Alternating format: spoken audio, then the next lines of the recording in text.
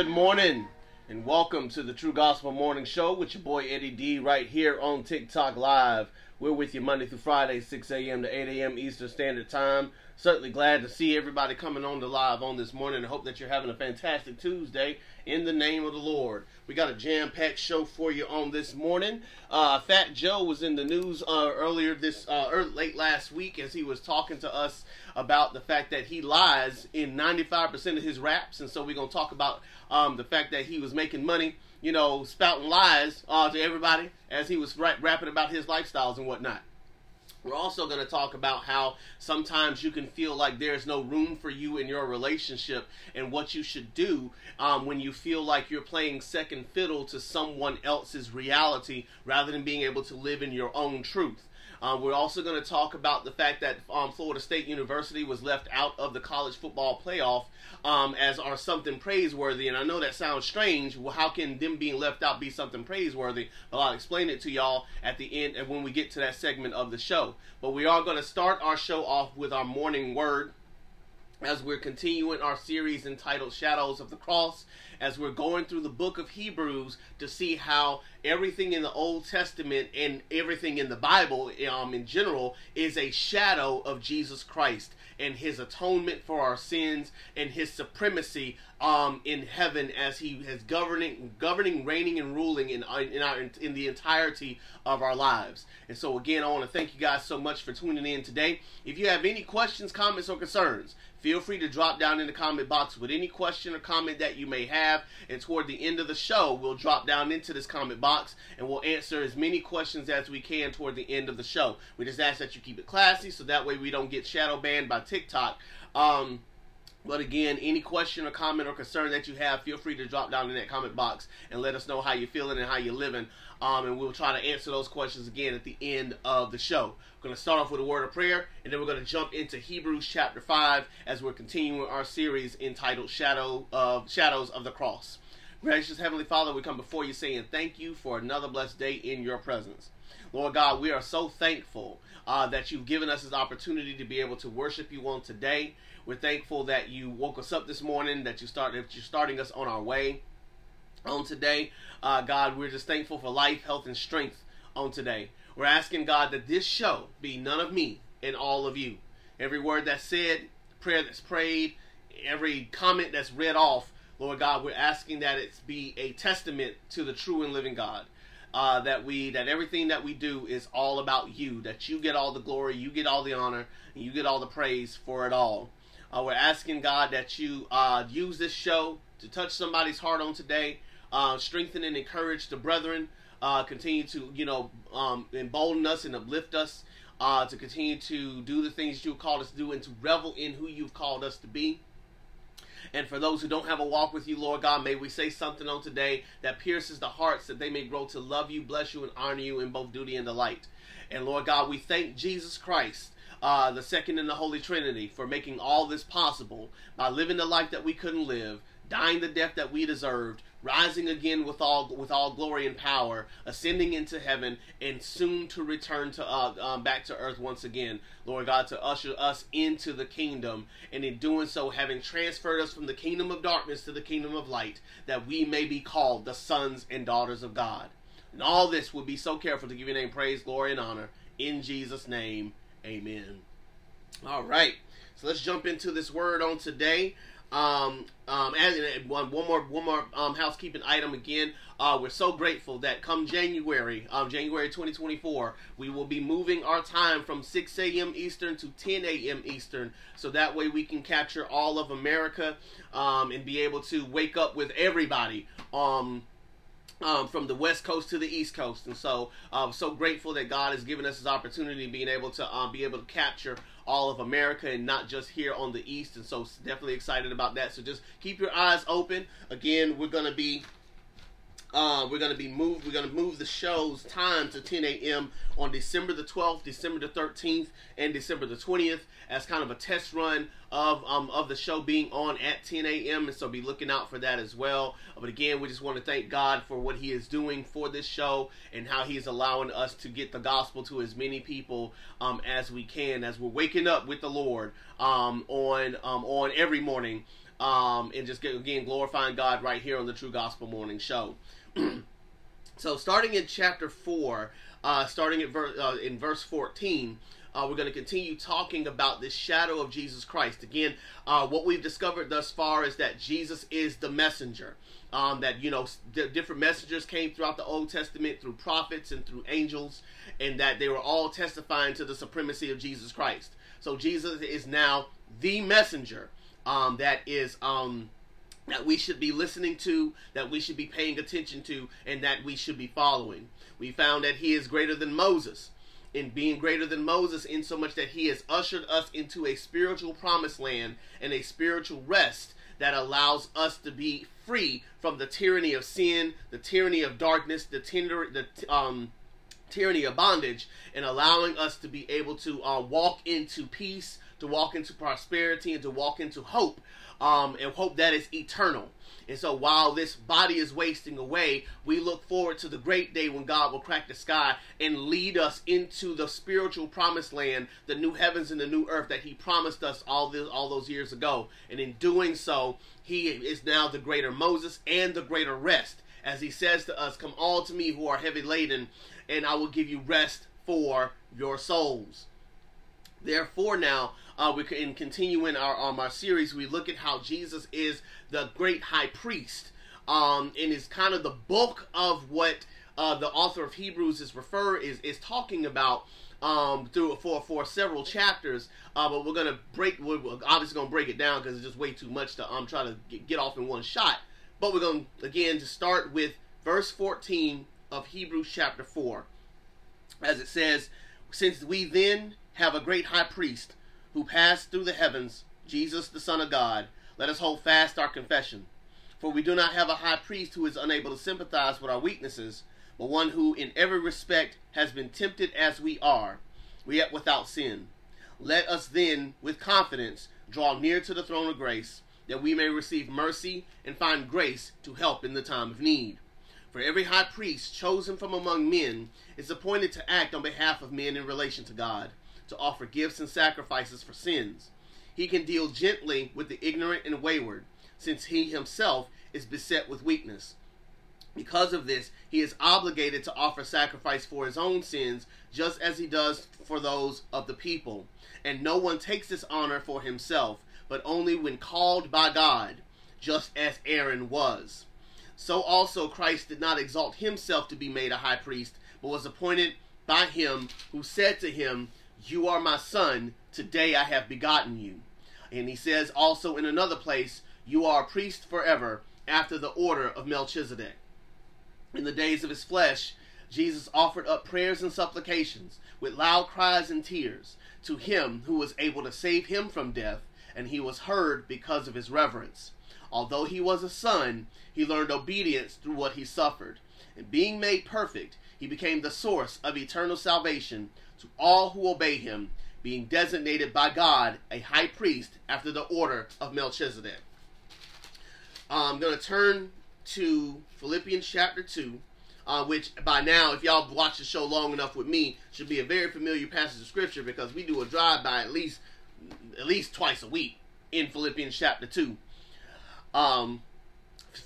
Philippians chapter 2, starting in verse number 5. "Have this mind among yourselves, which is yours in Christ Jesus, who though he was in the form of God, did not count equality with God a thing to be grasped, but emptied himself by taking the form of a servant, being born in the likeness of men. And being found in human form, he humbled himself by becoming obedient to the point of death, even death on a cross. Therefore God has highly exalted him and bestowed upon him the name that is above every name, so that at the name of Jesus every knee should bow, in heaven and on earth and under the earth, and every tongue confess that Jesus Christ is Lord, to the glory of the Father, to the glory of God the Father." So what we see is that the Levitical priesthood, their job was to make prayers and supplication for the Israelite nation. It was their job to stand in the gap, to be the bridge between God and man. It was their job to offer up sacrifices for the atonement of sins, for the sins of the people, and the sins for themselves. It was their job. They were assigned. It was their responsibility to be the mouthpiece of God, to be the one who ministered to the people, who showed them the way, who led them on the path of righteousness, who allowed them to be able to know what God loves, what God hates, how to live a life that's holy, how to live a life that's righteous. It was their responsibility and it was their job to make sure that that was happening. God appointed the Levitical priesthood, appointed the Levites to have this responsibility. And they were appointed by God and to do this task.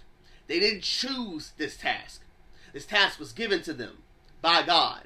If we recall in the Old Testament, the Levitical priesthood, their job was just to minister. That's all they did. They didn't have a land to call their own. They didn't have farmland, rather, to call their own. They literally lived in the grounds of where the temple was, and they worked and lived in the temple in temple work all day, every day, and went around the other provinces to minister to them about the ways of God and how to live a life that's holy and everything else in between. Again, this appointment came from God. And this is important because they didn't give it to themselves. They didn't choose that job for themselves. It wasn't something that they said, well, you know what? We need priests. So how about we become priests and went forward? No, God appointed them. First Aaron and then so forth. God appointed them to be the high priests for the Israelite nation. In that same way, Christ was chosen by God to be our high priest. He says again in chapter 5, for every high priest chosen from among men is appointed to act on behalf of men in relation to God, to offer gifts and sacrifices for sin. Again, talking about the Levitical priesthood. He can deal gently with the ignorant and wayward, since he himself is beset with weakness. Again, talking about the Levitical priesthood. He can sympathize with them because he himself has his own sins that he's got to atone for. So the Levites should have compassion for anybody who's needing atonement for sins, because he himself needs atonement for sins, right? Because of this, he is obligated to offer sacrifice for his own sins, just as he does for those of the people. And no one takes this honor for himself, but only when called by God, just as Aaron did. So also, Christ did not exalt himself to be made a high priest, but was appointed by him who said to him, you are my son, today I have begotten you. And also in another place, you are a priest forever after the order of Melchizedek. So again, Christ himself was appointed by God to be our high priest. He was appointed by God to be our high priest. As we've said before, the redemption of the saints was always in the plan of God, as the redemption of the saints was always God's way of showing us who he is and his compassion toward us. From the beginning, it's always been his plan for redemption to come through. And it's always been in the plan of God for Christ to be the one who would make the ultimate atonement for our sins. As such, he has been chosen by God for this work, much like the Levitical priests were chosen for that work. And so we can be glad that God has chosen someone to stand in the gap for us. In the days of his flesh, verse number 7, Jesus offered up prayers and supplications with loud cries and tears to him who was able to save him from death. And he was heard because of his reverence. Again, Christ, being in the form equal with God, did not count equality with God a thing to take advantage of, but he emptied himself and became in the form of a human, and being in the likeness of men, was obedient to God even to the point of death. He revered God despite being equal with God. And despite knowing his place, he obeyed everything that God told him to do. Everything that God said, everything that God thought, everything in the plan of God, Christ was obedient even to the point of death. And we know even beyond that. So, although he was a son, verse number 8, he learned obedience through what he suffered.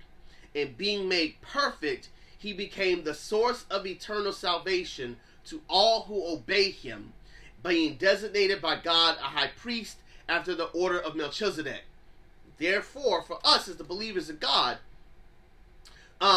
we see that every knee shall bow in heaven and on earth and under the earth, and every tongue shall confess that Jesus Christ is Lord, to the glory of God the Father. Again, going back to Philippians chapter 2. So, because of this, we know that Christ has been highly exalted, right? He's been highly exalted.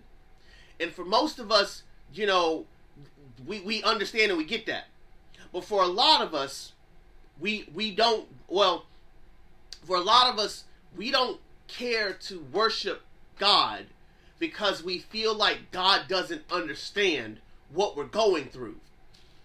Going back to verse number 2 and 3 of chapter 5, he, talking about the Levitical priests, he can deal gently with the ignorant and wayward, since he himself is beset with weakness. Because of this, he is obligated to offer sacrifice for his own sins, just as he does for those of the people. The Levitical priests were, I'm not going to say unique per se, but they were able to have a certain sympathy for the believers in Israel because they themselves had to atone for their sins. They had to atone for their sins, just as they had to atone for everyone else's through the sacrifices that they made year after year after year, the goats and the rams and the bulls and the doves and all that. They understood that they needed their own atonement, so they atoned for themselves as well as atoning for the others. Jesus is perfect, so there was no need to atone for his own sins. And yet, Jesus understands us better than the people of Israel, better than the Levitical priests. For it says, going back to chapter 4, verse 14, since we then have a great high priest. Well, let me not say that first. Let me back up. Verse 15. For we do not have a high priest who is unable to sympathize with our weaknesses, but one who in every respect has been tempted as we are, and yet without sin.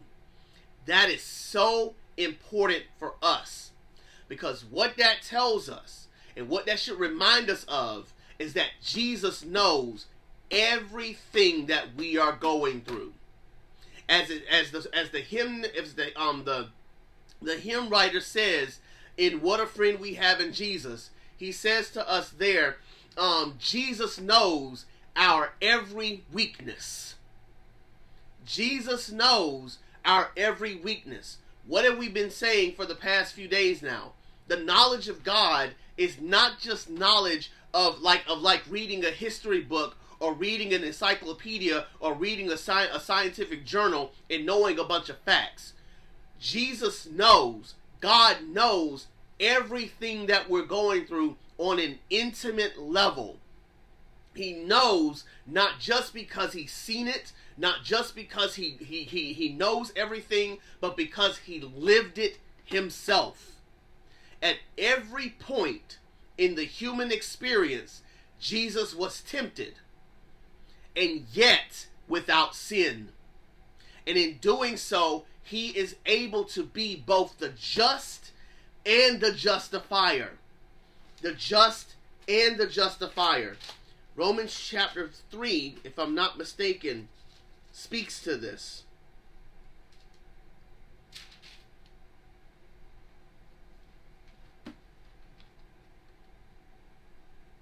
verse number 25. Well, I'm going to go 21 to 26. But now the righteousness of God has been manifest apart from the law. Although the law and the prophets bear witness to it. There's that shadow right there. The righteousness of God through faith in Jesus Christ for all who believe. For there is no distinction. For all have sinned and fall short of the glory of God, and are justified by his grace as a gift, through the redemption that is in Christ Jesus, whom God put forward as a propitiation for our sins by his blood, to be received by faith. This was to show God's righteousness, because in his divine forbearance he has passed over former sins. It was to show his righteousness at the present time, so that he might be just and the justifier of the one who has faith in Jesus. So again, he's telling us there that we as the people of God have a high priest who understands us on an intimate level, has at every point was tempted like us, suffered like us, went through like us. But his perfection is what made him the perfect sacrifice for sin. And only he could do it. Live the life that we deserve, that we couldn't live, and died the death that we deserve, that upon repentance and belief, we might be called the righteousness of God. And so, he's been highly exalted by God to be our high priest. So he reigns supreme in the universe. And yet, and he suffered every point in the human experience and lived a sinless life. And sinless meaning that he never did anything outside of the will of God. If it was in God's will, he did it. If it wasn't, he didn't. Everything he did was under the guise and the direction of God. And he obeyed everything that God wanted him to do from inception to ascension. As a result, he reigns supreme in the world. And he sympathizes with us. So that when it says then in verse 14 of chapter 4, since we then have a great high priest who has passed through the heavens, Jesus the Son of God, for everything that we've said thus far, let us hold fast our confession. Jesus is so great. He died on the cross for our sins, lived a perfect life and credited it to us. It's told us that that he is there for us to cast all our cares on him, that he's promised us eternity in the life to come. He's promised peace for our souls now. He promised us that, we can have peace with God right now, that we no longer have to live in darkness, that we can live in light, that we can have peace, we can have love, we can have joy, we can have favor, we can have forgiveness, we can have hope, we can have love. All of these things are eternally secure in him. That the peace that is coming for us, that he has ushered us in, he's credited us his righteousness and transferred us from the kingdom of darkness to the kingdom of light, and we didn't have to work to earn it. We ain't got to work to keep it. We ain't got to ascend to some point in our walk with him in order to have it. We don't have to do any of those things in order to be in the kingdom, except to repent and believe, to denounce any other gods, and say, I'm pledging allegiance to Jesus. All my attention, my ultimate attention, my ultimate affection, my ultimate allegiance goes to God and God alone. And I believe everything that he says. I believe everything he says I am, everything that he says I'm not, everything that he says he is, everything he says he's not. I believe in all his precepts, all his rules, all his ways, and I'm pushing all my chips in. I'm saying, if I'm wrong about God, and when the end comes, then I am doomed. Because I'm pushing all my chips in. I will have no other gods before him, and I will believe in nothing else for my salvation, for my peace, for my hope, for my love, for my joy. If we believe, then God is telling us that he is our great high priest, that we hold fast to our confession. We hold fast to our confession. And as it says further up in chapter 4, verse 11, let us therefore strive to enter that rest, so that no one may fall by the same sort of disobedience. Go down now to verse 16. Let us then with confidence draw near to the throne of grace, where our high priest Jesus reigns, that we may receive mercy and find grace to help in the time of need. So I can now go boldly before the throne of grace and tell Jesus, I need you. I'm hungry for you. I'm thirsty for you. I'm going through tough times, going through trials and tribulations. I'm struggling in my sanctification walk. This path of righteousness that you got me on, it's a struggle. And yet I'm leaning and dependent on you for the forgiveness of sins, for the redemption of my soul, and for my sanctification as I'm walking from one day to the next alongside you, knowing that my peace with you is eternally secure, knowing that my home is eternally secure, knowing that I am exactly where you want me to be. And I will be able to reign with you both now and forever. Because we serve a high priest who reigns supreme in the universe. All of this is his. And he's running all of it. He is under the earth, he's over the earth, he's through the earth, and all the stars in the sky. It all belongs to him. And he suffered for us so that he can know what we're going through. He sympathizes with our weaknesses, understands that we have our shortcomings, understands that we're not always going to get it right, understands that we're going to make mistakes. I was talking to a couple yesterday, and before I even forget, let me go ahead and put that in this thing right now, so that way I can talk about it in further detail tomorrow. I was talking to a couple yesterday, and they were talking about how they thought that their relationship would be better than this because they find themselves bickering over little stuff all the time, and they felt like their whole relationship was just on the rocks because they were like, we keep bickering over little stuff, and if we're bickering over little stuff, then what's to stop us from fighting over big stuff? And I had to tell them, when did people say that relationships were perfect? Like, you're gonna bicker. You're gonna bicker over little stuff.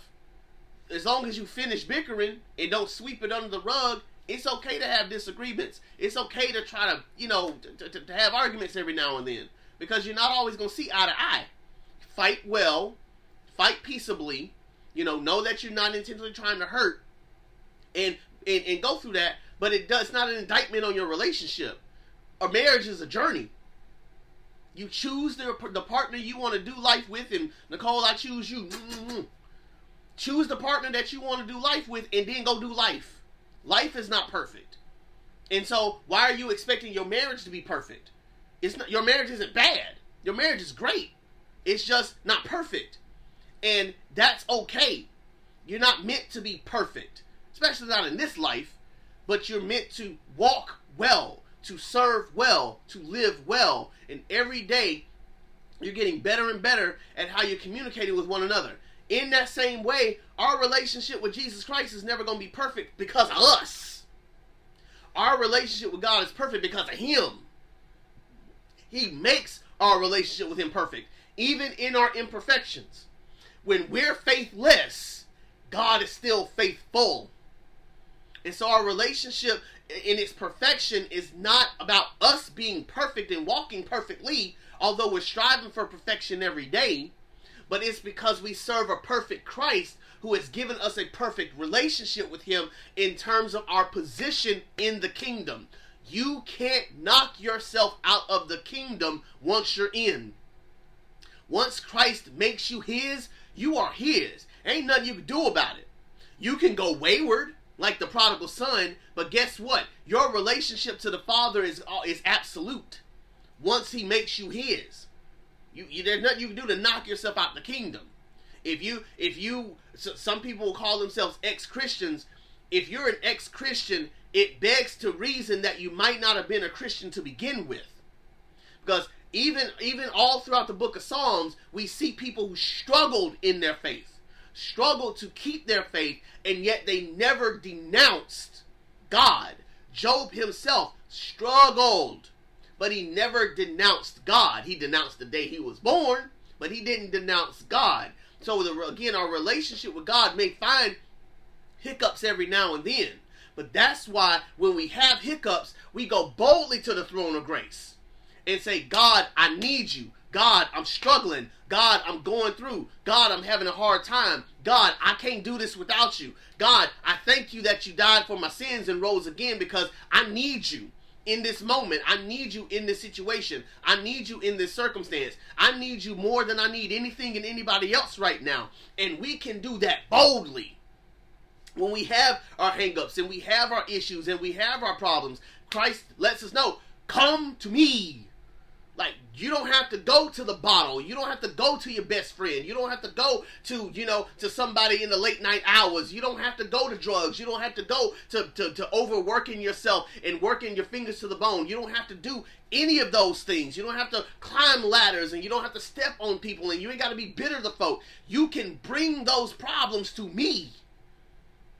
I want to help you win those things.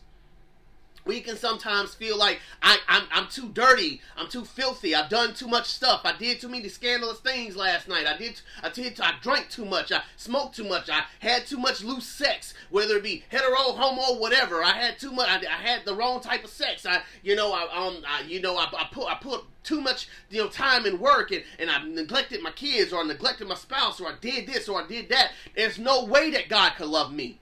And God is saying, I died for that. All of that. I became what you couldn't be, so that you can bring that stuff to me.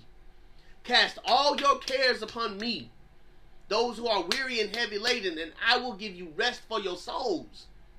Your soul is resting in me. Catch up. Give your problems to me. Give your issues to me. Give your burdens to me. I promise you, it may not be easy, but it gets easier as we devote ourselves more and more to the supremacy of Christ and all that he says about himself and all that he has done for us and what he says about us. We can bring our burdens, bring our trials, bring our tribulations, bring our issues to the throne of grace and find mercy and grace in the time of need, because we serve a high priest who is supreme in the heavens and yet descended to the earth so that he knows what we're going through.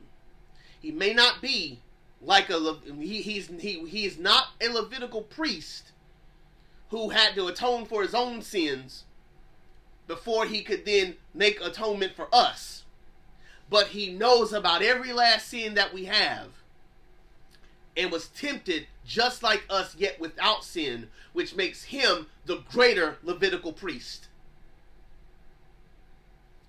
So we don't have to go to the pastor to ask for forgiveness of sins. You can go to the throne yourself. You ain't got to go to bishop. You ain't got to buy a prayer cloth. You ain't got to buy oil. You ain't got to, purchase, anything. You don't have to lay before a physical altar. You can go to Christ right now and say, God, forgive me. God, check my heart. Check my pulse. See if there's anything that's not like you. Purge me. Wash me clean, white as snow.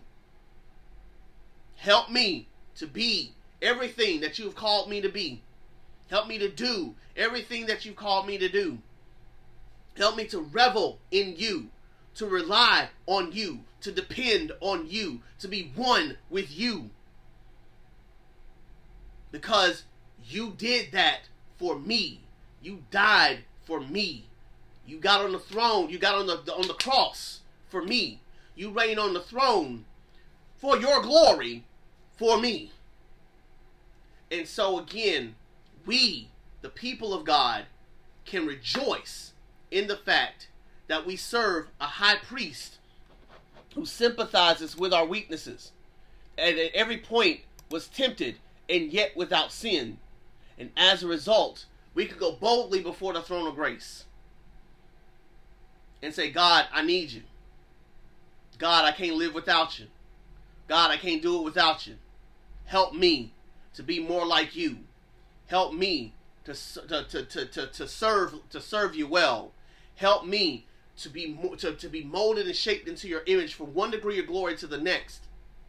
And allow me to live in your peace, to revel in your love, to bask in your forgiveness, and to recognize that I can have peace in my soul, even when all hell is breaking loose literally across my life. I can rest in you. I can be like you, that when the storm was raging, I can be in the boat, sleep, knowing God's got it. So we see that Christ is the greater Levitical priest. That though he didn't sin and needed to atone for his sins, he was at every point tempted and without sin, so that we could be called the righteousness of God.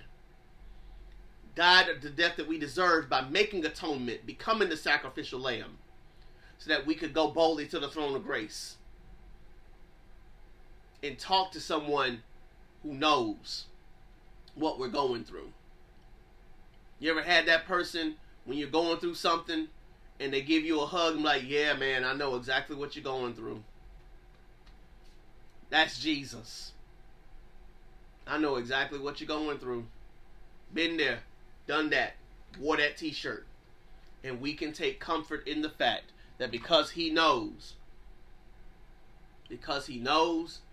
and because he lives, we can face tomorrow. So going back to what a friend we have in Jesus. Jesus knows our every weakness. Take it and everything that comes with it to the Lord in prayer. You're watching the True Gospel Morning Show with your boy Eddie D right here on TikTok Live. We're with you Monday through Friday, 6 a.m. to 8 a.m. Eastern Standard Time. Certainly thank you for the 458 likes that we've received thus far. Thank you for every like, every follow, every comment, every share. If you missed any part of this message or would like to listen to past episodes, stop by Spotify and Apple Podcasts right now and sign up and subscribe to the True Gospel Morning Show, the podcast. Listen to every episode from inception to now. Now, when we come back, we're going to talk about how Fat Joe told America that 95% of his raps were all lies, and what that means for us as the people of God, and what we should glean from him saying that. We thank you so much for watching, and we'll be right back in just a moment.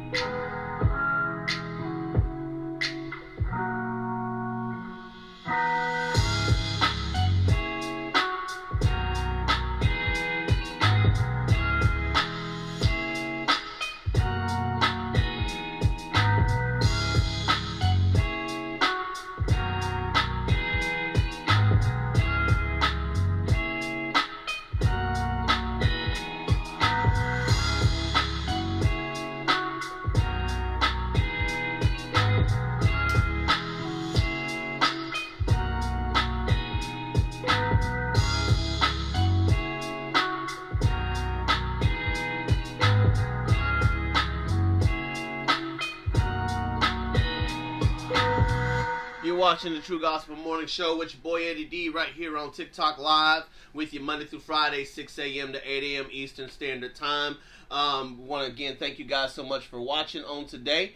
Just a cliff note, want to let you guys know January 2024 we're going to be moving from 6 a.m. to 10 a.m. here on the East Coast so that we can capture all of America and be able to share this gospel with everyone from the West Coast to the East Coast on our True Gospel Morning Show. And so again, we're grateful that God has given us this opportunity to be able to hit everybody from one side of the country to another with this good gospel message, and hope that it is edifying to the soul. So if you're watching here and you've been a regular here at 6 a.m., we hope that you'll move with us to 10 a.m. We know it's a 4-hour jump.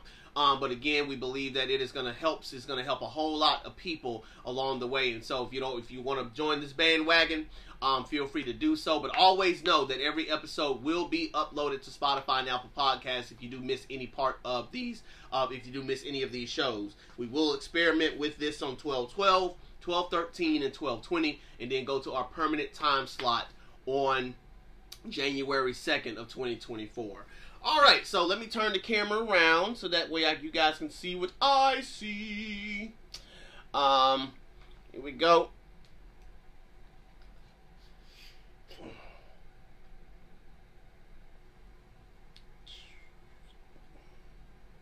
All right, here we go. I've lied in almost 95% of my songs. I'm being not lied. Like just go. I write like I feel that day. I'm just being creative. You know, you could probably you couldn't build the jail high enough for the lyrics I've said on songs, which are all untrue. What I am is a family man, a person who gives back to my community all the time, open businesses in my community. So the music would never amount to the actual person, Joseph Cartagena. Play it one more time for y'all, so y'all can hear it from the beginning. I've been rapping professionally for 30 years. I've lied in almost 95% of my songs. I'm being not lied. Like just go. I write like I feel that day. I'm just being creative. You know, you could probably you couldn't build the jail high enough for the lyrics I've said on songs, which are all untrue. What I am is a family man, a person who gives back to my community all the time, open businesses in my community. So the music would never amount to the actual person, Joseph Cartagena.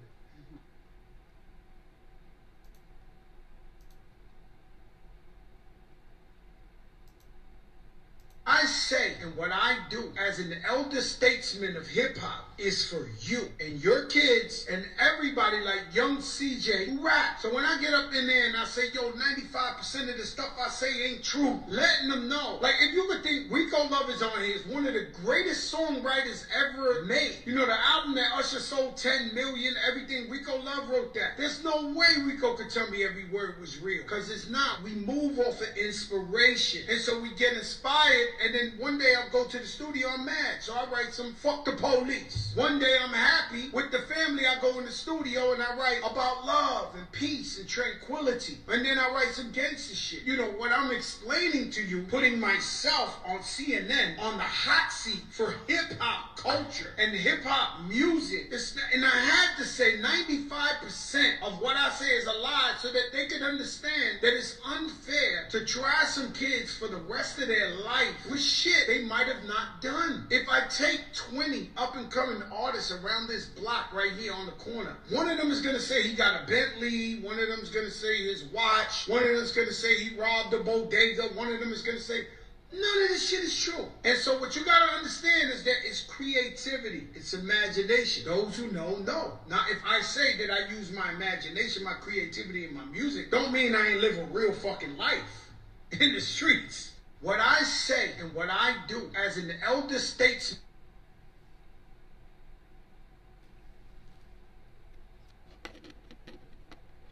All right, so let's get into it. Like, we have, well, a lot of what we have been, talking about for a long time now, right, is the fact that there's a lot of people who, a lot of our entertainers and a lot of our rappers and a lot of our actors and actresses, they are very they exaggerate the truth about the lives that they live and the things that they have and that sort of thing, right? So there's a conversation that's going on because hip hop has reached 50 years old. And there's conversations about people that are saying that, hip hop culture, for all the good that it's done, what good has it really done? Because it's perpetuated and glamorized a gangster lifestyle, a promiscuous lifestyle. I'm trying to use the correct words and not the word I wanted to use there. And glamorized it to the point where people think that that's reality.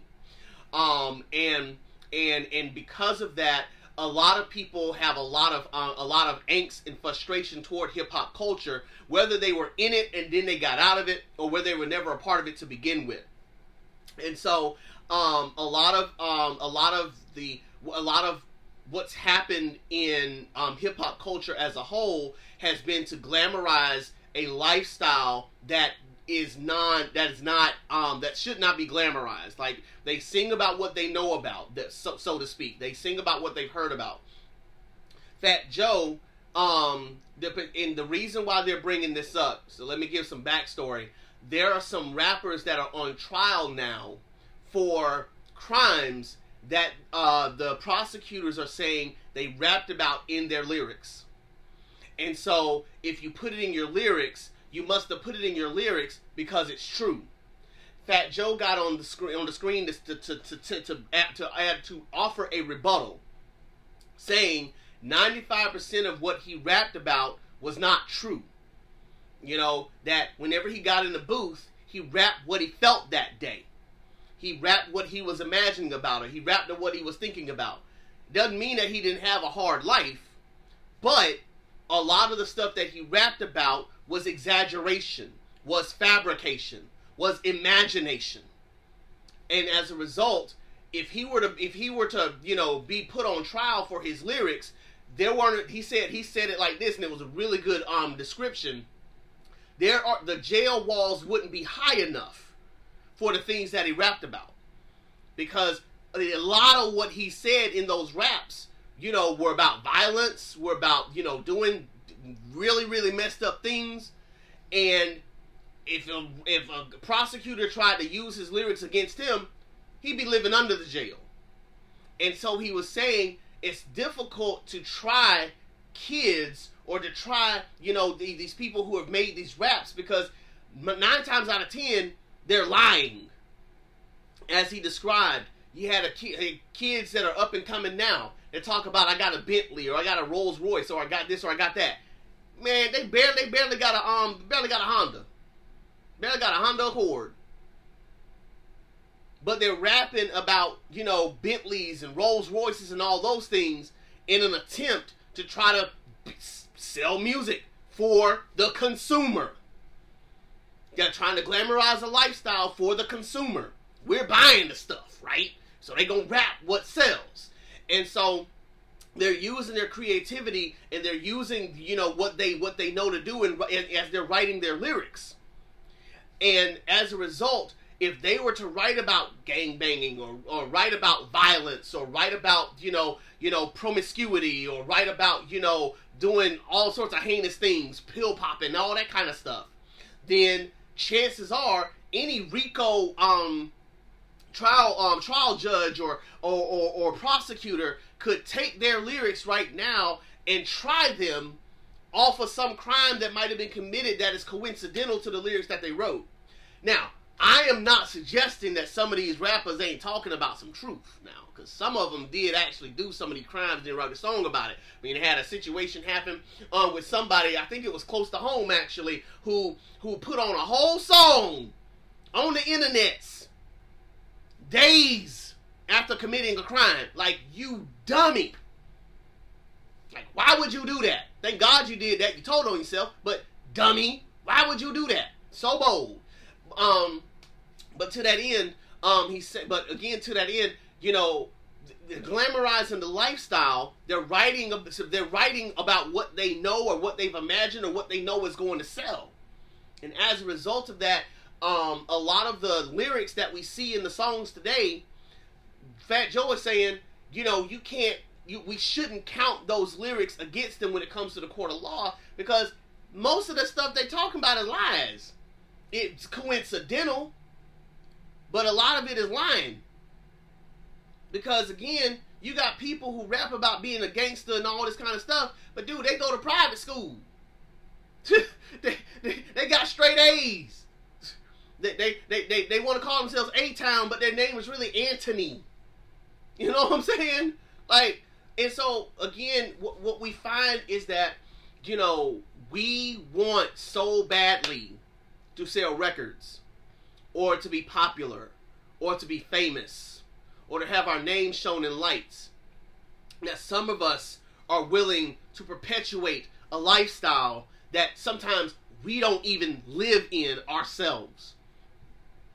We're trying so hard to be popular among people. We're trying so hard to make money, or to be known, or to be famous, that we're willing to do whatever needs to be done in an attempt to get them to like us, to get them to buy our stuff, to get them to sell our records, and to promote our names, and to get us on tours and all this type of stuff. And it's been going on since the dawn of time. We see it perpetuated more so now than any other generation, where it used to be, I'm just trying to be popular for my friends in school, but now I'm trying to be popular on TikTok. And so whatever the latest trend is on TikTok, let me go make a video and do the latest dance, or let me do the latest challenge, or let me do, the latest, sexy thing to do. Let me do the silhouette challenge, or they got it now where, let me put my phone on the ceiling so you can see what's going on my bed. And they do these things all in an attempt to get fame, glory, notoriety, money, you name it. Trying to continue to perpetuate popularity so that they can get their likes up or get their monies up or whatever. Some of them do it for attention. Some of them do it for a money grab. Yeah, some people who will put themselves out there, they don't care who sees. They don't care who knows. They just trying to get that bag. But whatever the motivation, they'll find themselves perpetuating a lifestyle that sometimes does not match their own lives. They're literally putting on a show. Literally putting on a mask. Literally putting on for the masses. Fat Joe himself admitted, I did it because I'm doing the music for y'all. Yeah, I'm writing about what I'm going through, internally or in my mind, and so I'm just writing what I'm saying today. The cop made me mad, so now I'm in the booth saying F the police. I had a great day with my family, so I'm writing about love. But did these things actually happen? The things that I'm exaggerating? No. So he's telling us, consumers, that we are buying lies. We are buying deception. We are buying deceit. We are buying fallacies. And yet we're consuming these things, and some of us are consuming them because it helps to accentuate the life that we're living, or highlights a life that we want. So we're buying in to what they're telling us and saying to ourselves, I want to continue to perpetuate this, building my echo chamber so that I can live, I can be who I want to be. We as the believers in God, what can we take from this? One, we see that the world is under the guise and the operation of the enemy, and will perpetuate itself in an attempt to keep people chained and bound. So, you want something? You want to know what to pray for? Pray that the wool be taken off of people's eyes. We thank God for Fat Joe for revealing the truth. 95% of his raps are lies. If you've been believing in Fat Joe, you might want to rethink believing in Fat Joe, because even though he had a hard life, he ain't have it as hard as he said he did, and he admitted it. He admitted it. It ain't something I'm saying. It's something that he admitted. A lot of your rappers that you think are so hard, if you go and have a conversation with them, you realize they ain't as hard as as you think they are, but they're perpetuating a lifestyle in an attempt to get your money. Some of them are about that life, whatever life it is you're thinking that they're part of. Some of them are about that life, but some of them are also keeping up an appearance for the sake of something else. Which brings me to point number 2. We as the people of God must have a discerning eye to know the difference between someone who is a believer in God and someone who is putting on a show. There are a lot of people who can preach the word, teach the word, give you really good truth, and it be gospel-centered. God said it himself, my word would not go out and return to me void. It's going to accomplish everything it set out to accomplish. So, if a donkey can give some word, anybody can give a word. But we have to have a discerning eye to be watchful for the life that they live when the lights are off. What are you doing behind closed doors? What are you doing in the shadows? The life that you live in public, is that the same type of life that you're living in private? The person that you are when the lights are on, or is that the same person that you are when the lights are off? Now, I'm not saying that we don't put on professional versus personal, like have boundaries, but is the same person that you are you being transparent? Not vulnerable, but transparent amongst everyone?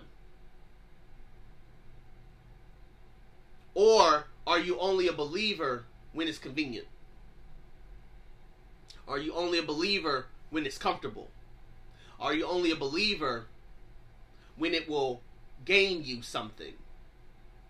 There are a lot of people, and Tim Ross admits to this. There are a lot of people in the gospel music genre. I'm talking your, Holy Ghost good time, but I mean, they're probably in the Christian genre too, because you got your Christian and then you got your gospel genres. But anyway, but there are a lot of people, they sing heaven down, and yet their lives are full of hell. They can sing till glory comes, singing your favorite songs, and yet their lives are so full of darkness. Now, doesn't change their lyrics. Lyrics are bomb.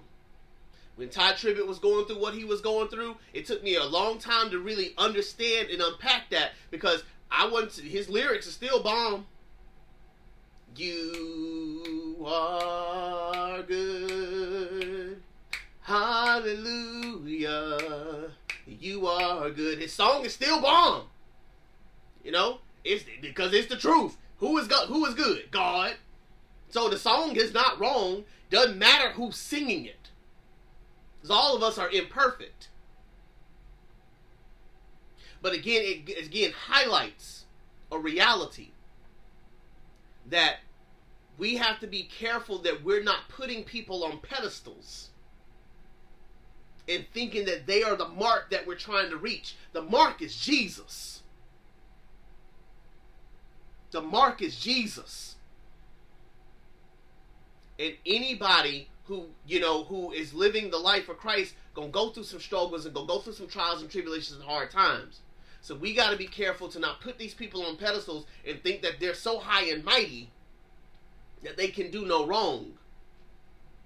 And also make sure that that we recognize who our leaders are, and if God so allows us, to call them out when they're living a life contrary to what the gospel preaches.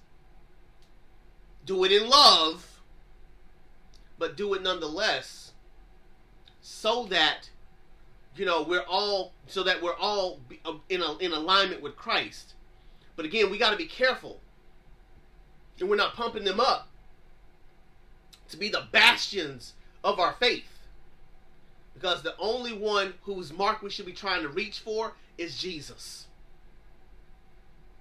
And if we're not careful, if they fall, we'll fall with them.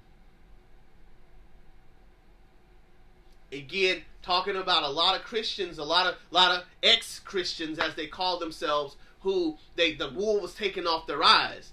They gave up on God. But they gave up on God because they gave up on the people that they thought were living for God. And when they found out that they weren't, or found out that God doesn't operate the way that their preachers and pastors taught them, they gave up on God. Rather than just saying, well, that's my fault for trying to follow the pastor anyway. I shouldn't be following him. I should be following Jesus. You know, people often ask the question, what are you a Christian for? Like, what is your mission in the faith? And I tell people all the time, my mission is simply to give people Jesus, and they make up their own minds. I ain't got a heaven or a hell to put anybody in.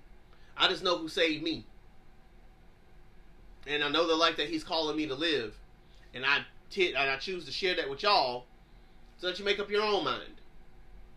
But please don't follow me, because I'm not one to follow. Follow Jesus. I'll point you to Him, but don't follow me. I'm busted up. I'm broken. I'm imperfect. I can't die for nobody's sins, not even my own. So again, saying all that to say before I run off on a tangent, we the people of God have to be watchful of who we are aspiring in trying to be. People they love Beyonce, love Sierra, love Ashanti, and they love them because they're perpetuating that single lady's lifestyle. Go get yours and all that.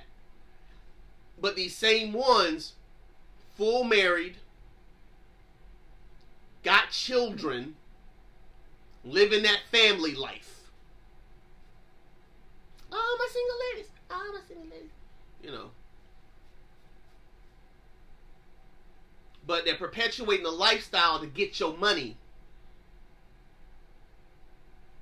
We got to be careful that we're not lifting them up to be the standard of which we're trying to aspire to in the lyricism or in their lifestyle.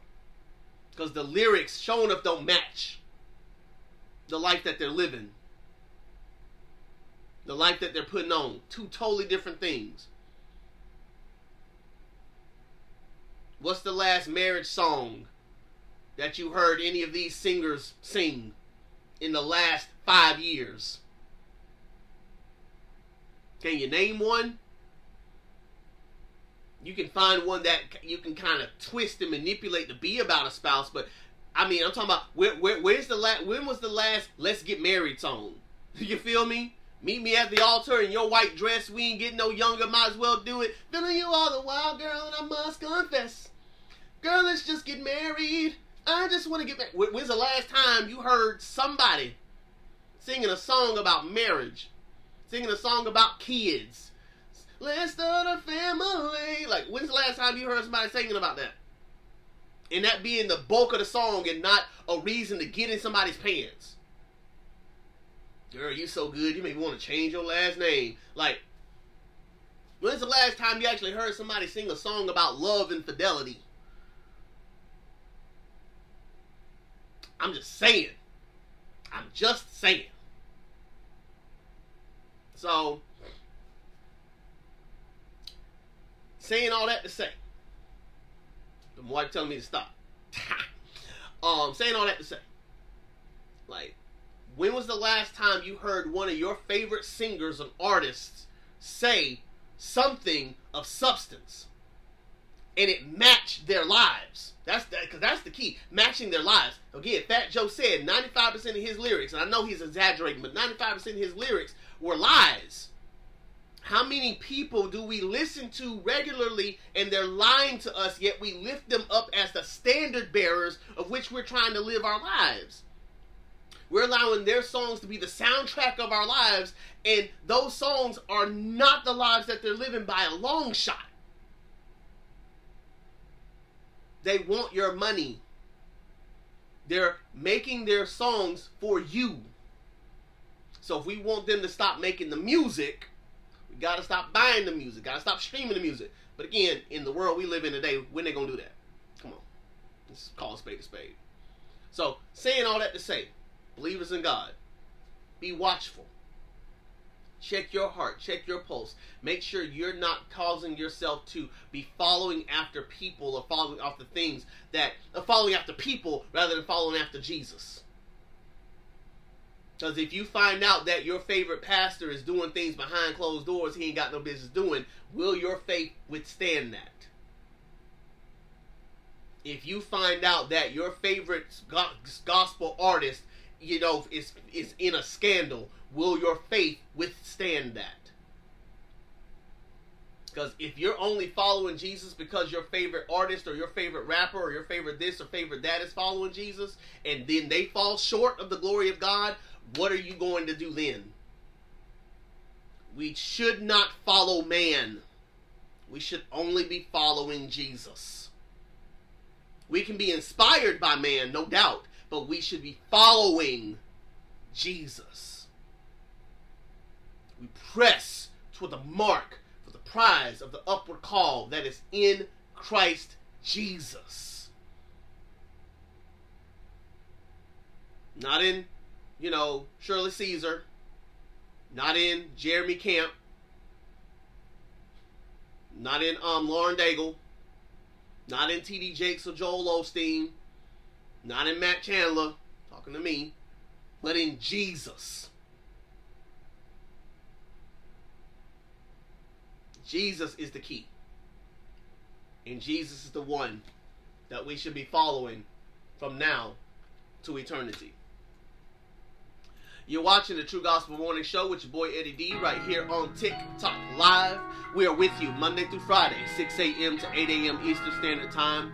If you've missed any part of this message or would like to listen to past episodes, you can go to Spotify and Apple Podcasts right now and subscribe to the True Gospel Morning Show, the podcast. Listen to every episode from inception to now. Thank you so much for the 3,400 likes that we've received thus far. Every like, every comment, every follow, every share, we appreciate you. If you have any questions or comments, feel free to drop down in the comment box right now and hit us up with any questions or comments that you may have.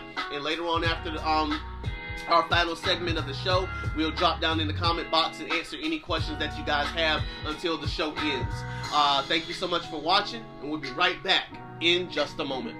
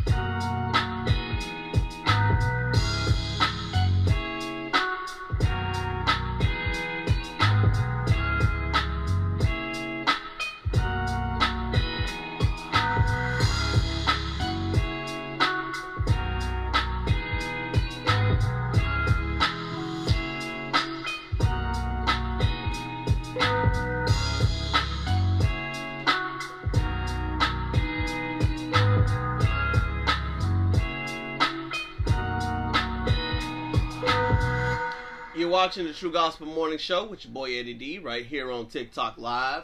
We're with you Monday through Friday, 6 a.m. to 8 a.m. Eastern Standard Time. I was talking to a client yesterday and was talking about the fact that she felt as though she is not able to be herself in her relationship. She was talking to me about the fact that, you know, she tries to keep the peace in her home. And so a lot of times, you know, she's tired all the time and just always feels like she has to do for everybody. She has to do for her husband, has to do for her kids. It has been having to do so her whole life. And so, it just feels like there's no room for her anywhere in her relationship. It doesn't have the room to be able to do anything or be anything that she wants to be for herself. So I asked her the question, like, what do you like to do? And she said, you know, I like to do escape rooms. You know, I love it. I love a good escape room. And I said, when was the last time that you tried to go to an escape room? And she said, the last time she tried to go was maybe like a month or so ago. And when she was, you know, saying, hey, we should still go there. You know, her husband said, you know, why are we spending all this money just to spend an hour in a room? And he was like, I'd rather, you know, do something that's gonna, you know, be a whole lot longer and be worth more and be worth more our money. I asked her, what else do you like to do? And she said, you know, I like nature. I like going on hikes and trails. You know, being able to walk in parks and stuff. And I was like, and so when's the last time you did something like that? She said, it's been a while, because, you know, I tried to ask if we could go this one time. And he was like, well, shoot, you done already rolled your ankle, you know, a couple times. You sure you can put enough pressure on your ankle to go? And she said, well, we won't know unless we go. And he then said, well, you know, what about the kids, though? Because the kids can't keep up. He said, well, I can walk slow so the kids can go with us. I mean, and we ain't got to go far. You know, let's let them have that experience. He's like, I just don't know if they'll be able to keep up. Well, we won't know if we don't go. Did they go? No, they didn't go. And so she said that that's kind of been the story of their lives. Like, if there's anything that she wants to do, 9 times out of 10, they're not going to do it. If there's something that the kids want to do, she's happy to do it with them because they're kids and they deserve this opportunity. But her husband, you know, rarely wants to be involved. She said we tried decorating the tree, you know, the Christmas tree, and wanted to do it as a family. The kids were really excited about it. So we started doing it. And, you know, I didn't want to do the tree, but they wanted to do the tree. So let's go do the tree and make a memory with them. And my husband's just like, you know what, y'all got it. I don't feel like putting up a tree. You know, y'all got it. And it's like, but dude, you know, it's not for me. It's for the kids. Like, it's the kids. This is a moment for them. And he wouldn't get up and do it. And so she said, on repeat, it feels like, you know, I'm having to always be the one who's sacrificing for the kids or sacrificing for the husband, but no one's ever sacrificing for me or allowing me to do anything that I want to do without there being some type of opposition, being some type of issue, being some type of problem. And when I try to speak up about it, it only frustrates him. It only makes him upset. But then when I don't talk about my feelings or I don't talk about how I feel because I just want to make sure that he's happy, he gets an attitude saying, you're not being yourself. You're being quiet. You're not talking. You're not telling me how you feel.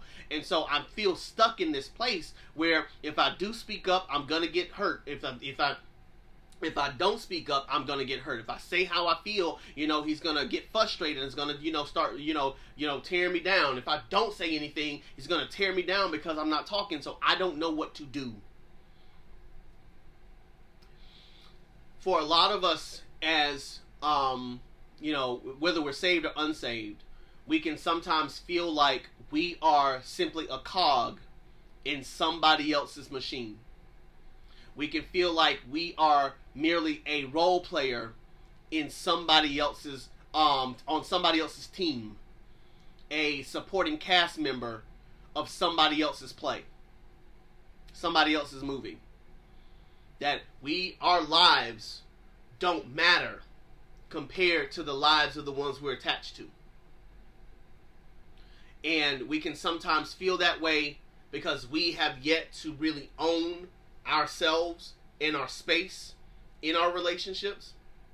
We can also feel that way because we're being smothered by the person that we're with that's trying to make us be who they want us to be, instead of allowing us to shine in our lives and thrive in ways that are healthy and beneficial to us.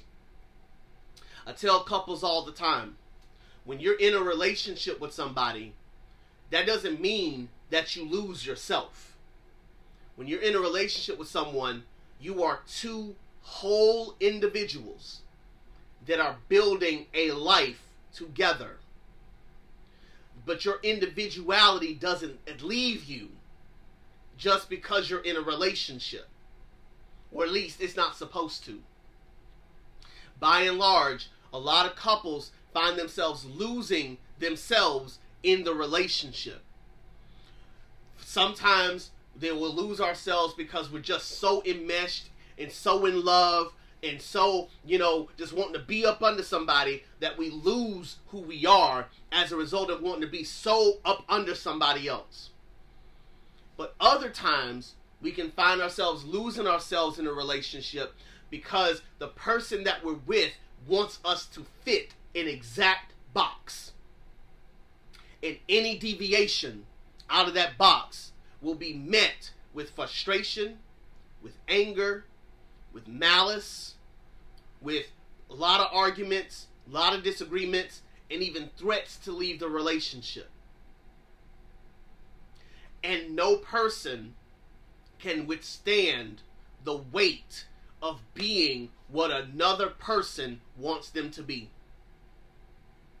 God has called us all to be individuals. If you're in a relationship, that doesn't change your individuality. Just because my wife and I are married does not mean that my salvation is credited to her. She got to work out her own salvation. Just like I got to work out my own salvation. God's not going to call us up to the heavens and say, okay, Williams family of 4 and the dog. Williams family. He's going to say, Eddie Williams.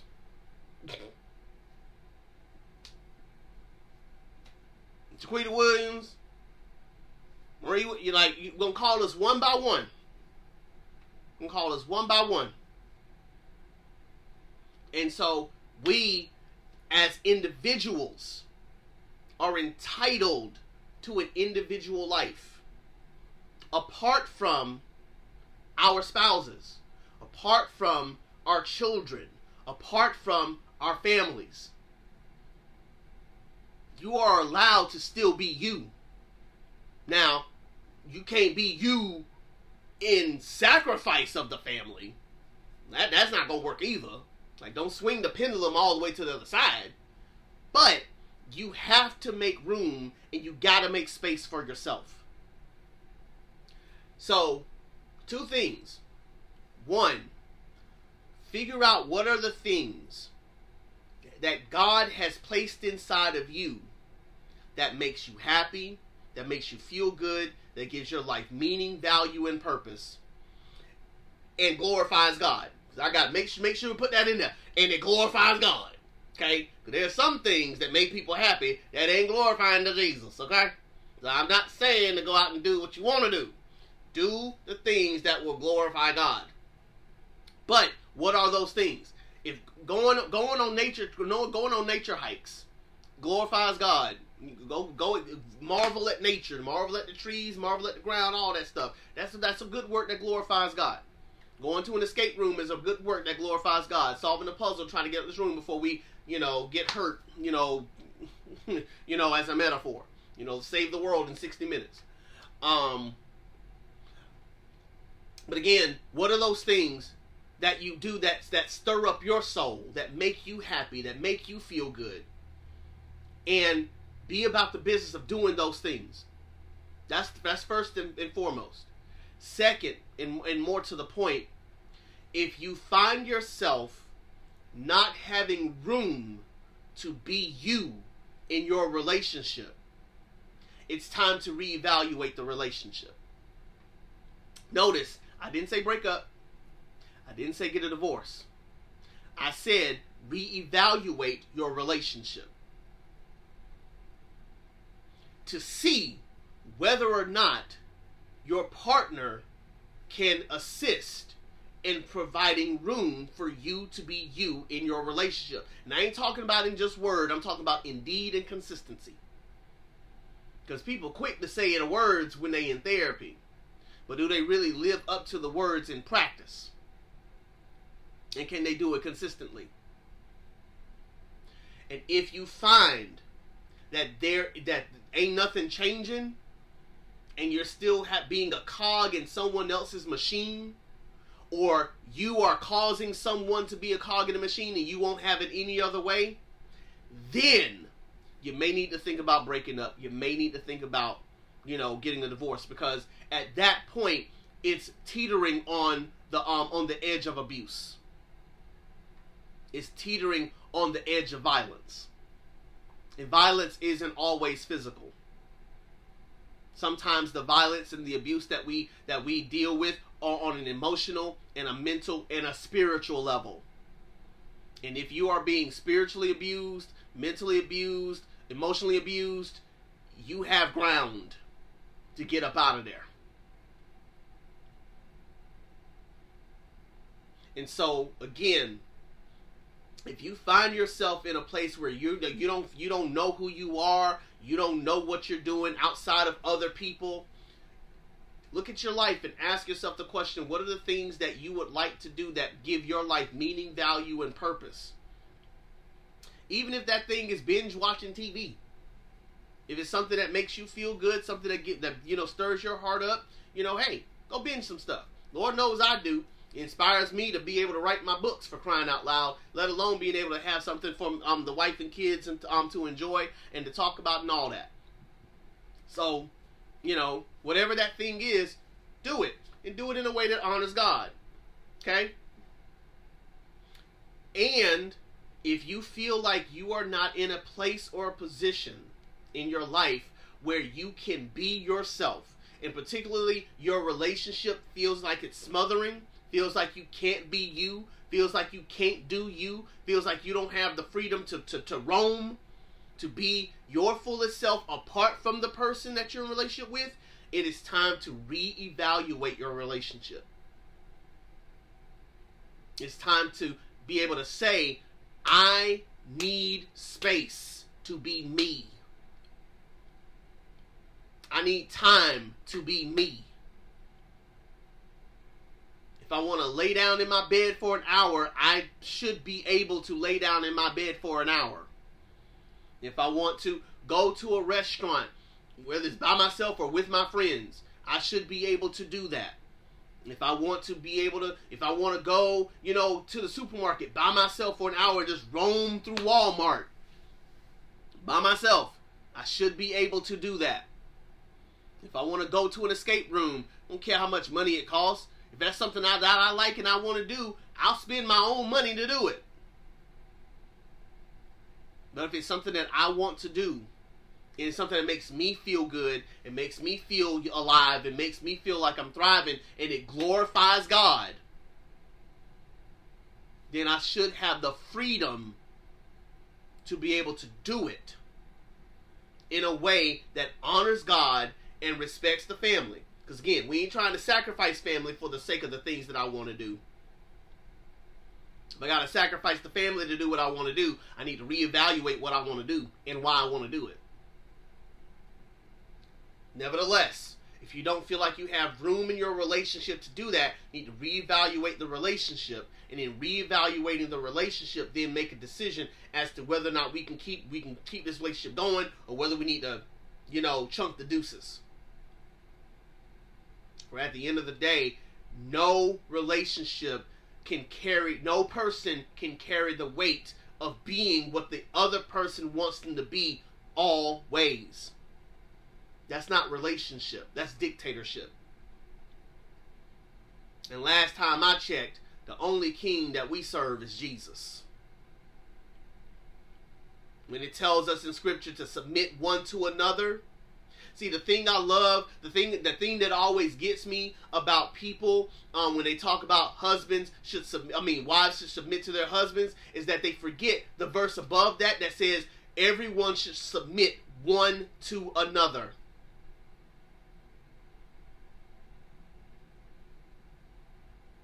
We don't want to talk about that, though. Matter of fact, just in case y'all think I'm lying. Nuh-uh. That ain't true. That's not what the Bible says. Bet.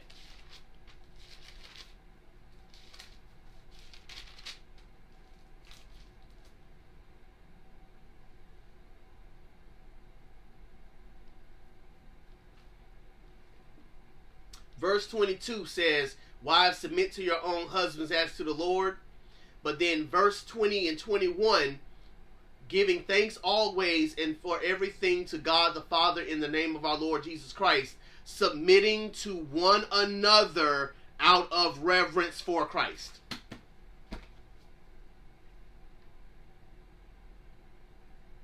I'm just saying. I didn't say it. The Word said it. Submit one to another.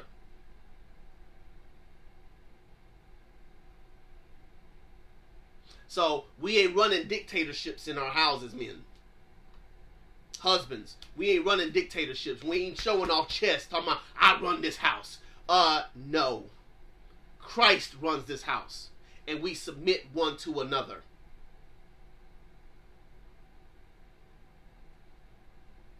So again, saying all that to say, we should allow room for our spouses, for our children to be themselves.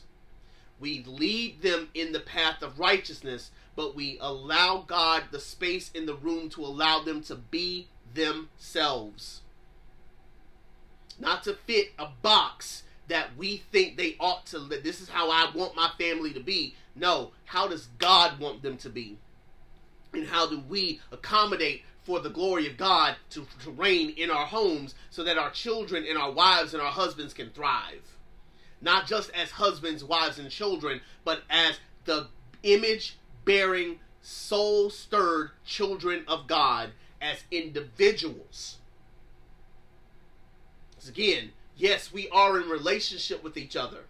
We are in community with one another. But we are also complete individuals with a God-given purpose, a God-given destiny, God-given desires, God-given interests.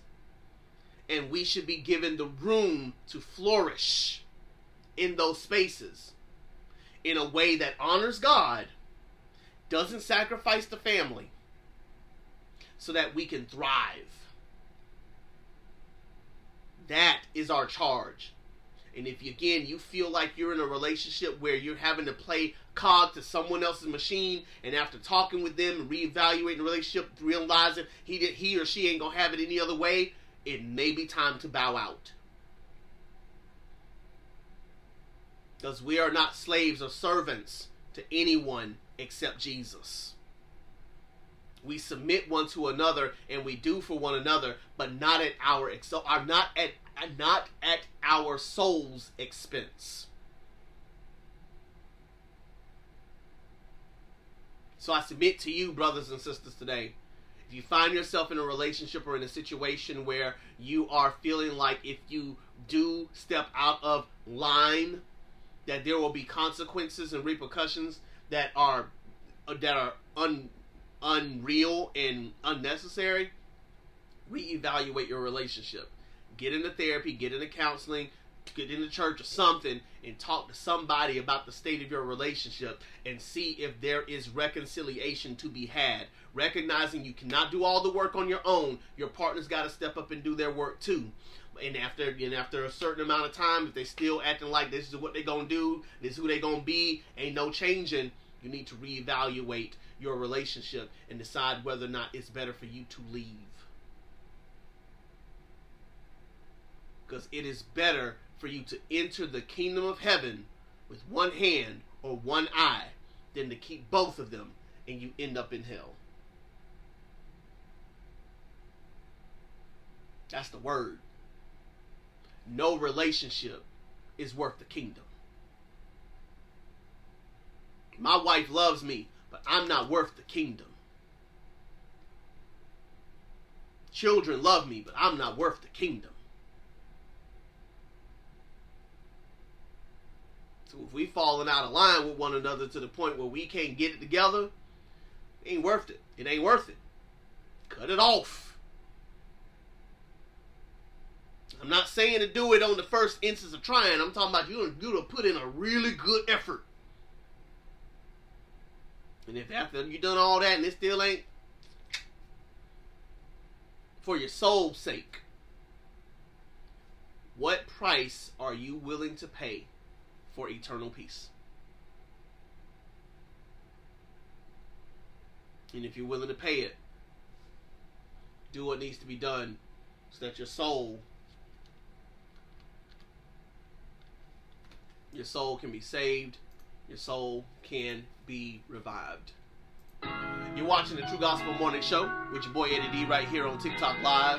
We're with you Monday through Friday, 6 a.m. to 8 a.m. Eastern Standard Time. Thank you so much for the 3,400 likes that we received today. Every like, every comment, every follow, every share.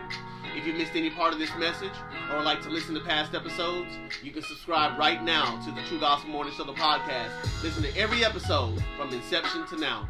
We thank you so much for watching. When we come back, we're going to be talking about FSU getting knocked out of the college football playoff and how that's actually a good thing for the sport, even though next year they're going to switch the entire format, which is already pre-planned before on Sunday. But we thank you so much. We'll be right back in just a moment.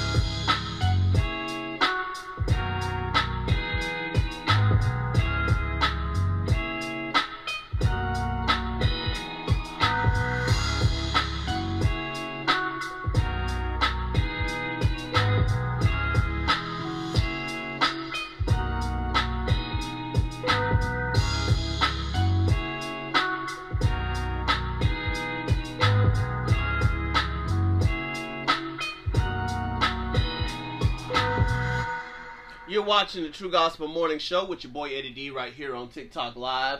We're with you Monday through Friday, 6 a.m. to 8 a.m. Eastern Standard Time. If you are a fan of college football, you may or may not be frustrated as crap because of who is in the college football playoff this year for 2023. Michigan, Washington, Florida State, and Alabama got into the college football playoff. So in our Something Praiseworthy today, I am thanking God for the committee that made the selection. And let me tell you why. I'm going to read this off to you guys. The committee's official selection principles listed on the playoff website include conference championships won, strength of schedule, head-to-head competition, and comparative outcomes against common opponents. Crucially, they also include other relevant factors such as unavailability of key players and coaches that may have affected a team's performance during the season or likely will affect its post-season performance. Now, back before there was a college football playoff, we had the BCS, right? and the BCS rankings was this arbitrary computer that did all these kind of randomized things and spit out who were the best two teams that were going to go for the national championship. There was no playoff. It was just a computer that decided if you had 19 teams that went undefeated, which of those two teams are the best team in the nation. Best teams in the nation, they're the only two teams that are going to compete for the championship. So no other teams are going to compete for the championship. No matter whether you were undefeated, in this conference, that conference, didn't matter. The best two teams based on a computer was going to determine who was going into the who's going to the playoff. And everybody every year was so upset. Oh my gosh, I can't believe y'all let this team go and then let this team go. This team go every year. This team don't get to go. Oh my gosh, they made a case. They won this. They won that. Blah, blah, blah, blah, blah. Right? So, the people heard everything that everybody was saying. Said, all right then, let's come up with a way in order to make sure that as best as possible, the four best teams get into this thing. So they wrote these rules that I just read to y'all. I'm going to read them again, just in case you didn't hear me the first time. The committee's official selection principles listed on the playoff website includes conference championships won, strength of schedule, head-to-head competition, and comparative outcomes against common opponents. Crucially, they also include other relevant factors such as unavailability of key players and coaches that may have affected a team's performance during the season or likely will affect its postseason performance. Right? So, they wrote these rules and got 13 people to help decide who are the best four teams going into this playoff. Right? So, every year, somebody gets iced out of the thing. So I've always said this from day one: if you want to get in, you gotta win. If you want to get in, you gotta win. Now, as a result of that, Georgia had one job to do, just the one: win your game. Georgia would have won that game, would have been no problem, no issue. They won their game. What are we talking about here? That's all they had to do is win their game. That's it. Just win. Win and you're in. But because they lost to, God dang it, I don't want to cuss because it rhymes, but I'm not going to do it. God dang Alabama. And Texas won their conference championship with the same record that Alabama did with their conference championship. They put them up against Florida State. And Florida State's strength of schedule and strength of record, the head-to-head competition and the strength of schedule, despite the fact they won a championship, was woefully weak compared to Alabama's and Texas's. Period. Period. Period, point blank. It was weak. Georgia didn't win their conference championship against Alabama. And as a result of that, they put those three teams up against each other and said, out of these three teams, Alabama, Texas, and Florida State, which one can't go? Because Washington did their job. They won their game. Michigan did their job. They won their game. So those are the two that they're already two getting in. There's only two more spots. Everybody can't go. Only two spots left. And again, according to the rules, we got conference championship won, strength of schedule, head-to-head competition, comparative outcomes, and the unavailability of players. Key players. Because they want the competition to be as fair and as fierce as it possibly can be. Right? So, they put those three teams together and said, when you look at these three teams, which ones need to go and which one are we leaving out? And they decided that because of Texas's strength of record and strength of schedule, and Alabama's strength of record and strength of schedule, and because of Florida State's both weak strength of record and strength of schedule, and the lack of their two quarterbacks, not one, but two quarterbacks fell. The first one broke his leg, or either broke his leg or broke his ankle or something, and the second had a concussion. Got a concussion. So neither one of them are a lock to go when it comes playoff time. Now, mind you, the playoff ain't going to happen until January, so I'm sure he can overcome a concussion, but he's still a second-string quarterback, and they struggled compared to the first guy. First guy was killing everybody. Second guy, it was a struggle. And going on the third guy, they struggled mightily to win that game. And so, again, they looked at those three criteria, the rules that they set because everybody was so mad at the BCS. And they said the two best teams are Texas and Alabama. Oh, this is a travesty against college football. This is the worst thing that's ever happened. It's a sad day for college football everywhere. Y'all ain't never gonna be satisfied. Never gonna be satisfied.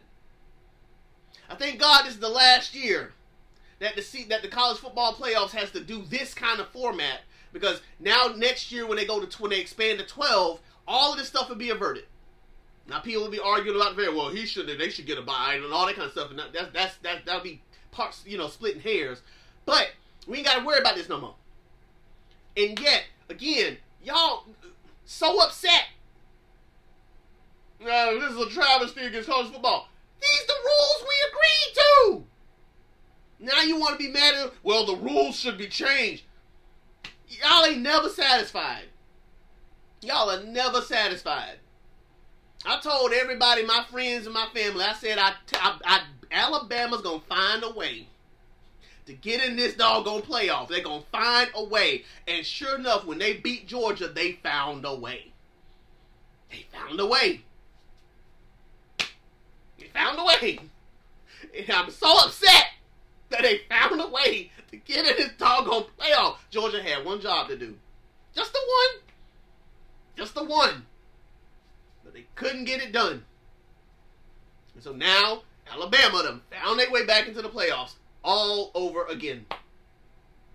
But they earned it. Because what did they do? They won their games. So again, saying all that to say, my something praiseworthy today, I thank God for the committee. Because despite the pressure, and despite the ridicule and the ostracism that they're receiving, the backlash that they're receiving, the best 4 teams got into the playoffs. The best 4 teams got into the playoffs. I don't care what nobody say. And I know I only got 5 people watching, but I don't care. The best 4 teams got into the playoffs.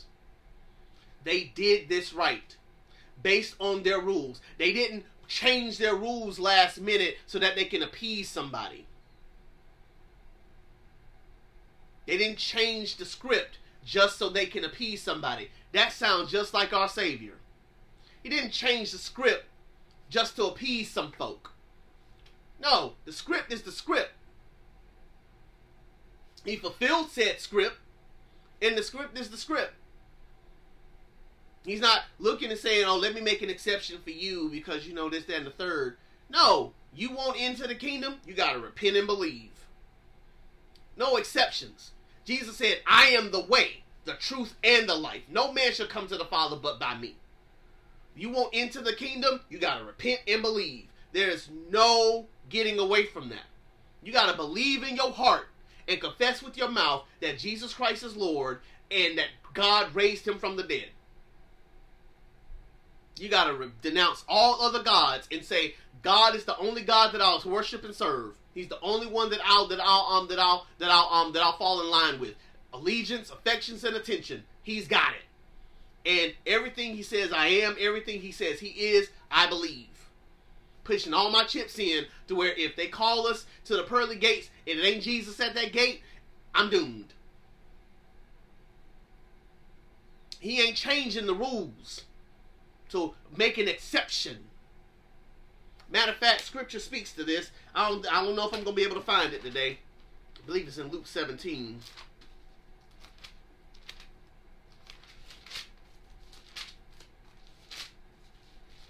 Oh, look at that. Look at God. It's in 16. Luke 16. Roll Tide. I'm mad at y'all, but y'all did y'all job. Y'all did your job. Like, I can't be mad. You beat Georgia. Hey, you deserve to be in. You deserve to be in. Luke chapter 16, starting at verse number 19. Well, no, let me read down. Let me go down.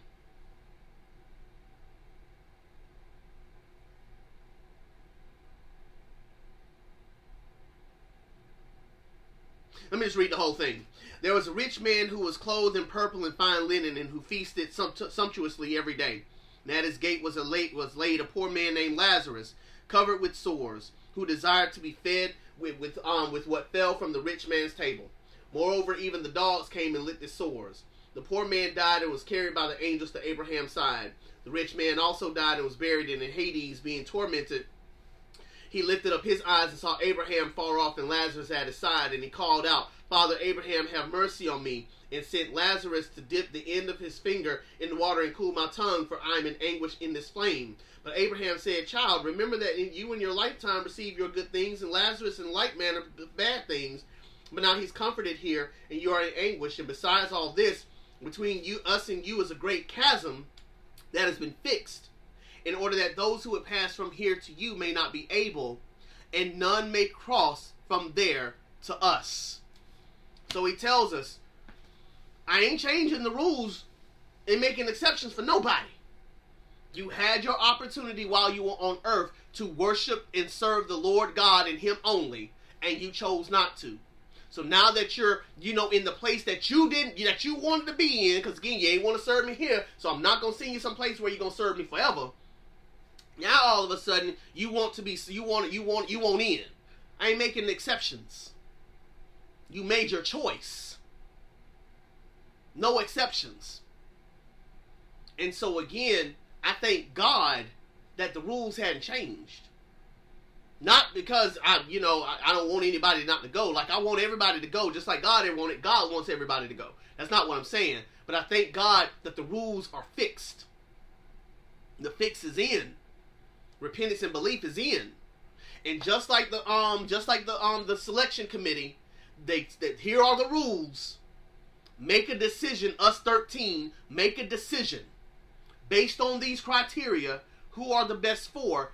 Regardless of the backlash that was coming, regardless of the opposition that's coming, despite letters and threats and all this kind of stuff, because people gonna be people. They real happy behind them keyboards. Say whatever they want to say, how they want to say it, when they want to say it, to whoever they want to say it, whenever they want to say it, but won't say it face to face. Even though I think some of them will say it face to face, which is another scary thing altogether. But they stuck to their convictions and said, we're not going to push the line. We're not going to betray the sanctity of what we're doing just so that we can let a team in, when we ourselves said this is what this criteria was set up for a scenario just like this, so that the best four teams would go to the championship round. They'll be mad all they want to. But I thank God for the committee for reminding me as a Christian, hold the line. Stay true to your convictions. Stay true to what you know to be true. Stay true to God.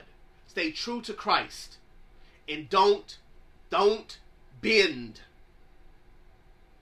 Do not bend. Just like Daniel,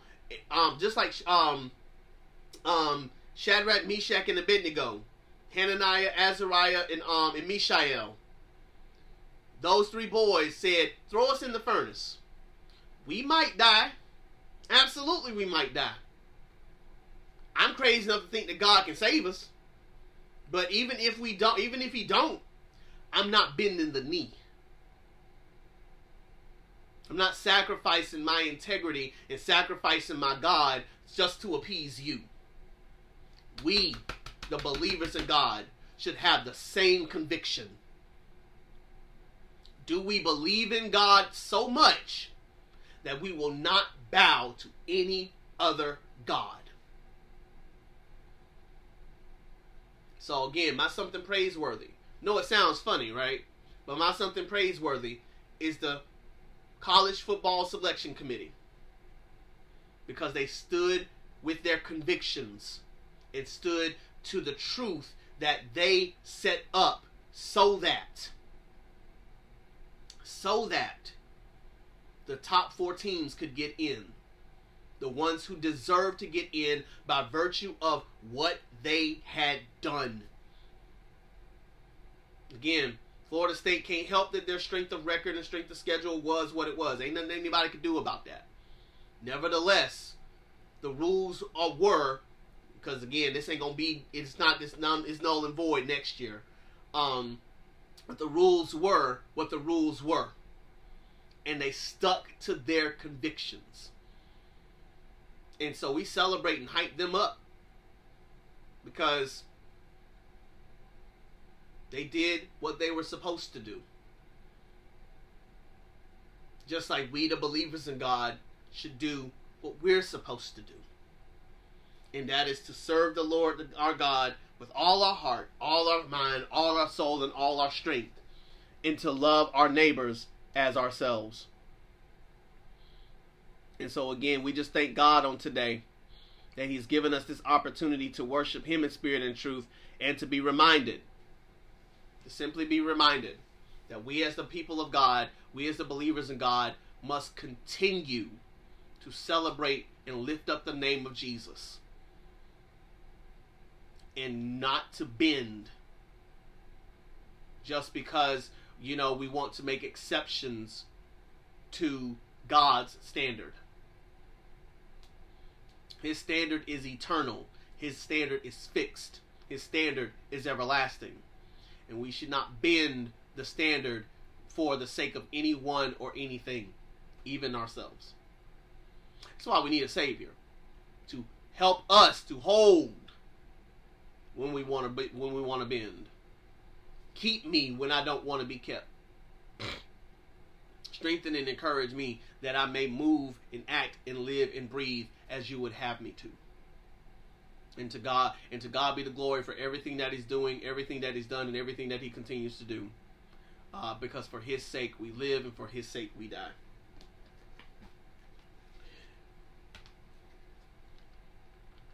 I want to thank each and every one of you for allowing me the opportunity to speak into your lives on today. Thank you so much for watching the True Gospel Morning Show on this morning. Thank you for the 7,400 likes that we've received on today. Thank you for every like, every follow, every comment, and every share. Thank you guys so much for just giving me, again, an opportunity to be able to share a little bit of gospel truth with you guys. And again, thank you for your continued support of the True Gospel Morning Show. As always, if you can't see the good, be the good. I love you guys. Peace out, homies.